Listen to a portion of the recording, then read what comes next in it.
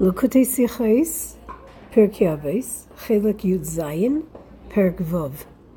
In the first Mishnah, in chapter 6, Perek Vav, we learn, Rabbi Meir Omer, Kol ha'osek b'Torah lishma, zoicha lidvarim harbe.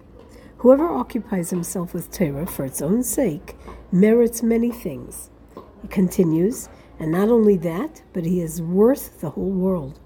He is called beloved friend, one that loves God, one that loves humankind, one that gladdens God, one that gladdens humankind. And the Torah clothes him in humility and reverence and equips him to be righteous and pious, upright and trustworthy. It keeps him far from sin and brings him to merit. The Mishnah continues, people benefit from his counsel and sound knowledge, understanding and strength, and it bestows upon him royalty, dominion, and acuteness in judgment. To him are revealed the secrets of Torah, and he is made as an ever-flowing spring, and like a stream that never ceases. And he becomes modest, long-suffering, and forgiving of insult, and it magnifies him and exalts him over everything. All of this are the dvarim harbe, the many things that one merits for studying Torah lishma, Torah for the sake of Torah study. What type of Jew is this that Rabbi Meir is referring to in his teaching? If he's talking about a Jew who already learns for the sake of Torah itself, does he actually care about the many things that he can merit? After all, he's learning for the sake of Torah itself, and definitely not for the many things that he will merit. But if Rabbi Meir is referring to a Jew who isn't yet at the level of Torah study, just for the sake of Torah itself, lishma, and the intention is to alert him or to influence him to study for the sake of Torah alone, if he studies so that he now will receive these many things, his learning still won't be lishma, for the sake of Torah study alone. It will be for the many things that he can receive. Perhaps we could suggest that this is similar to Maimonides' explanation in his discussion of the laws of repentance, Hilches Tshuva, that the assurance that a person will receive physical good as a reward for studying Torah and for observing mitzvahs, despite the fact that the reward is in no way commensurate with the study of Torah mitzvahs, is so that a person knows that if the study of Torah and observances of mitzvahs is done with joy and a happy heart, the natural complications that might stand in his way of this pursuit will not, and his path will be eased in all ways in order so he can do so. Here too, when Rabbi Meir says that one who's involved in the study of Torah Lishma will merit many things that will assist him in avoiding all the complications that might get in the way of this. As indeed, Rabbi Meir continues this initial statement saying, and not only that, but he's worth the entire world. Everything in the world will facilitate his study with peace and with calm. This explanation, however, does not suffice, as it addresses only some of the things that Rabbi Meir enumerates that he will receive as merit. But a lot of the others have no connection to things that might stand in his way of studying Torah Lishma to begin with.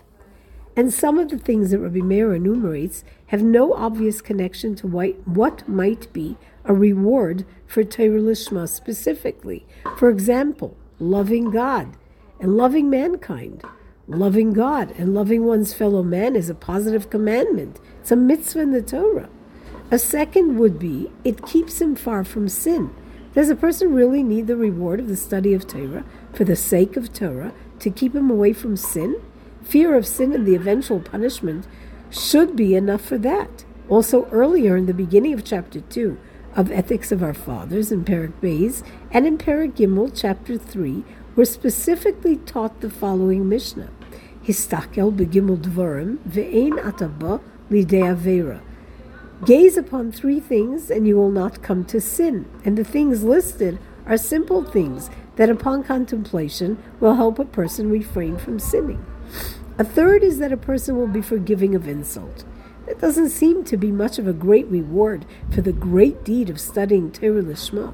Forgiving someone for hurting and insulting you isn't exactly true bittul, true alignment.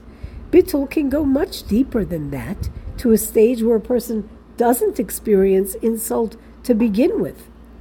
There are also some points in the actual wording of these things, these dvarim harbe, that a person will receive that need clarification, like the expression the Torah will clothe him in humility, versus a more common usage like through Torah lishma he will become humble and God-fearing, or even he will come to a state of humility and fear of God.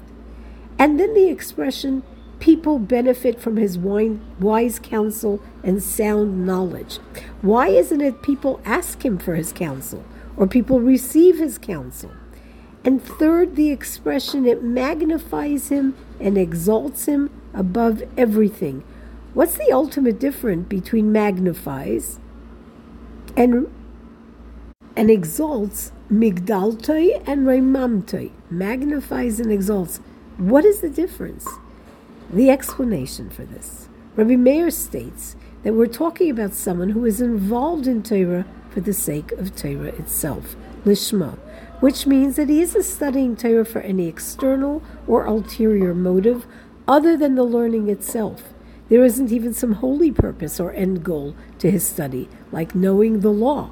He learns only to grasp Torah, to study the Torah, and that means that he's studying with great effort and determination, with total involvement day and night, and with consistency like one's involvement might be in running a business, never ceasing to think about this until it consumes him completely and becomes his entire entity in existence. Doing so, he might wonder. The sages say that one who says, I have nothing but Torah, doesn't have Torah either. Torah must be experienced together with acts of kindness. So even someone who is really studying for Torah itself needs to be involved in acts of benevolence and kindness towards others. But getting involved with the needs of others properly, really knowing what the other needs, requires something of you. It requires a refinement, repair of your character traits, which is a separate divine service to the exclusive study of Torah for the sake of Torah. Even if we're talking about mitzvahs between man and God, there's great effort that needs to be made to awaken one's love of God, to arouse one's fear of God. These don't happen on their own without our intense work and effort. The Rambam, Maimonides, teaches in the laws of Yesodei HaTorah, the foundations of Torah, what is the way for man to come and to love and fear God? When a person contemplates his wondrous and great deeds and creations and appreciates his infinite wisdom that surpasses all comparison, he will immediately love, praise, and glorify God, yearning with tremendous desire to know God's great name. As King David stated, my soul thirsts for God, for the living God. When he continues to reflect on these matters, he'll immediately, continues Maimonides, recoil in awe and fear, appreciating how he is a tiny, lowly, and dark creature, standing with his flimsy, limited wisdom before he who is of perfect knowledge. So, the one who is learning Lishma, for the sake of Torah study itself, will ask if his entire involvement is in Torah Lishma. How will he achieve all the other aspects of divine service? He will, God forbid, be lacking in these important aspects of divine service. If he was involved in Torah study, but not at the level of Torah Lishma, but at the level of study where one wants to learn to know what he must do, including divine service, then his study and his divine service are not at odds with one another, then they enhance one another. His learning would then bring to action and to divine service. But study Lishma with no thought to what he will get out of it or what he will achieve. Just study to grasp Torah means he's in a state where he doesn't consider his own experiences in serving God. There's no time for thoughts regarding his purification or repairing his attributes, his midos. And he certainly has no time to be involved in kindness and acts of benevolence considering the needs of others. So what happens with all of this? Hence, Rabbi Meir teaches, one who is involved in Torah for Torah's sake merits many things. Rabbi Meir doesn't say that he's rewarded with many things.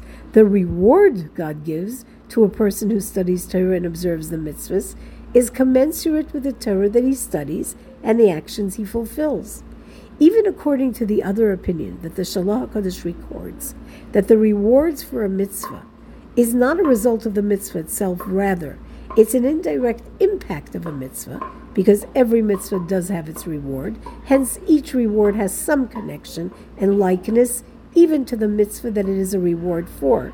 Certainly, if the opinion is that the reward for a mitzvah is a natural result of the mitzvah itself, it certainly is commensurate to the mitzvah itself. So too in our discussion. The reward for studying Torah Lishma is commensurate and in line with the ideal of studying Lishma, connection to God who gave the Torah, as Torah and God are one. So you can call the many things that Rabbi Meir says one merits reward, as they don't reflect the idea of Torah study Lishma, just to connect to God who gave us the Torah.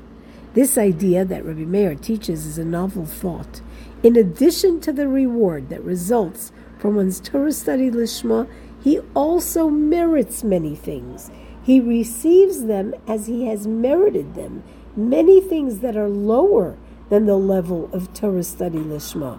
And these are things that help him in other areas of divine service. These dvarim harbe, many things that one who learns Lishma merits, can be divided into two categories. Things that he would receive anyway, without great expended effort, and other things that he receives partial reward for and still require his effort. So he receives these much more easily than another person, but he has to ensure that these are intact in his personal service. Therefore, Rabbi Meir uses the terms that he uses and the words that he uses to word the Mishnah, and the Torah clothes him in humility and reverence and equips him to be righteous and pious, upright and trustworthy. It keeps him far from sin and brings him to merit. These are the things that the person who studies Lishma must work on to receive them fully. His involvement in Torah Lishma only clothes him in humility and awe. These qualities become only a garment through Torah Lishma. The garments are yet external to him, and they aren't immanent and internalized until he makes these qualities his own. His Torah study equips him to be righteous, keeps him far from sin, but he alone must actualize these things and guard himself from sin and acquire merits on his own through his own effort. The same is true for the quality that he is forgiving if someone humiliated him. You see, the Torah, which are God's fiery words, purify one's midos, one's attributes, and therefore one can rise to the occasion of forgiving someone who hurt him. But to not feel hurt at all, and not to feel humiliated to begin with, requires an individual service. On the other hand, there are things that the student of Torah Lishma merits completely, and no effort is required of him. Love of God and of his fellow men, giving joy to God and to his fellow, and the quality that people benefit from his counsel, from his sound knowledge, from his understanding and strength, bestowing upon him royalty, dominion, and acuteness in judgment. Since he is someone who loves all creatures and makes people happy, he has no lack in his behavior between man and his fellow man. In fact, more so, particularly because he is involved in Torah Lishma, he merits this elevated general intellect and worldly wisdom, and can advise people in worldly matters, and people really appreciate and value this in him, and this in turn makes people happy, grateful to have received this valuable guidance. So in Rabbi Meir's teaching, it turns out there's a lesson for the Jew who doesn't learn Torah Lishma as well. One might think to themselves, a person who learns Lishma has to be separated from worldly issues, has to keep isolated from people. He probably has no awareness of things that are happening in the world, because if he does, he likely isn't someone who studies Lishma. And if he's so disengaged from the world, he surely isn't someone who can be depended upon for advice in worldly affairs or in general issues of the community, to which Rabbi Meir says, in fact, it's just the opposite. Specifically because he's involved in the study of Torah Lishma, he merits this completely well-rounded understanding in issues of the world, and it's why people enjoy his counsel It's really beneficial to those he advises. If he doesn't have a clear understanding of something, he won't advise. So if he advises, it's because he does have this clarity, and it will be the right advice according to Torah's emes, the Torah of truth. And even when you think that the advice goes against the grain of common sense, following his advice, which is coming from someone who loves people fully and makes all glad, coupled with the fact that he is someone who is constantly engaged with Torah Lishma, is going to bring great benefit. Now we can also understand the two terms that the Mishnah uses. It magnifies and exalts him above all things. This isn't just a repetitive usage of two words that mean the same thing. According to everything we've said, the personality of someone who's engaged in Torah study for the sake of Torah, there are two facets to his personality. Because of his involvement in Torah Lishma, he transcends all worldly things, as Torah itself does. But because of the many things that he merits due to his study of Torah Lishma, he has a connection to world-centric things, even as these things are lower than his lofty level as one who is involved in the study of Torah Lishma. It's in regard to these two facets or levels that the Mishnah uses these two expressions, magnifies and exalts. Magnifies is a term one can use in comparing him to another who is approximately like him but is on a lower level in his study. Exalted speaks to an elevated level that is incomparably higher than another. In our discussion of these many things, Dvarim Harbe, which he merits, which have a connection to the physical world, he is bigger than these things that are worldly. But as far as his involvement in the study of Torah Lishma, he remains separate and above all worldly things, and is exalted above all things. This level of learning, for the sake of Torah study itself, is not something that all can achieve, and yet the Alter Rebbe teaches that one should begin one's Torah study with this as an aspiration. Because God's Torah is Ein Sof, beyond limitation and completely transcendent, it's not in fact something that the human mind can grasp, as the human mind is limited.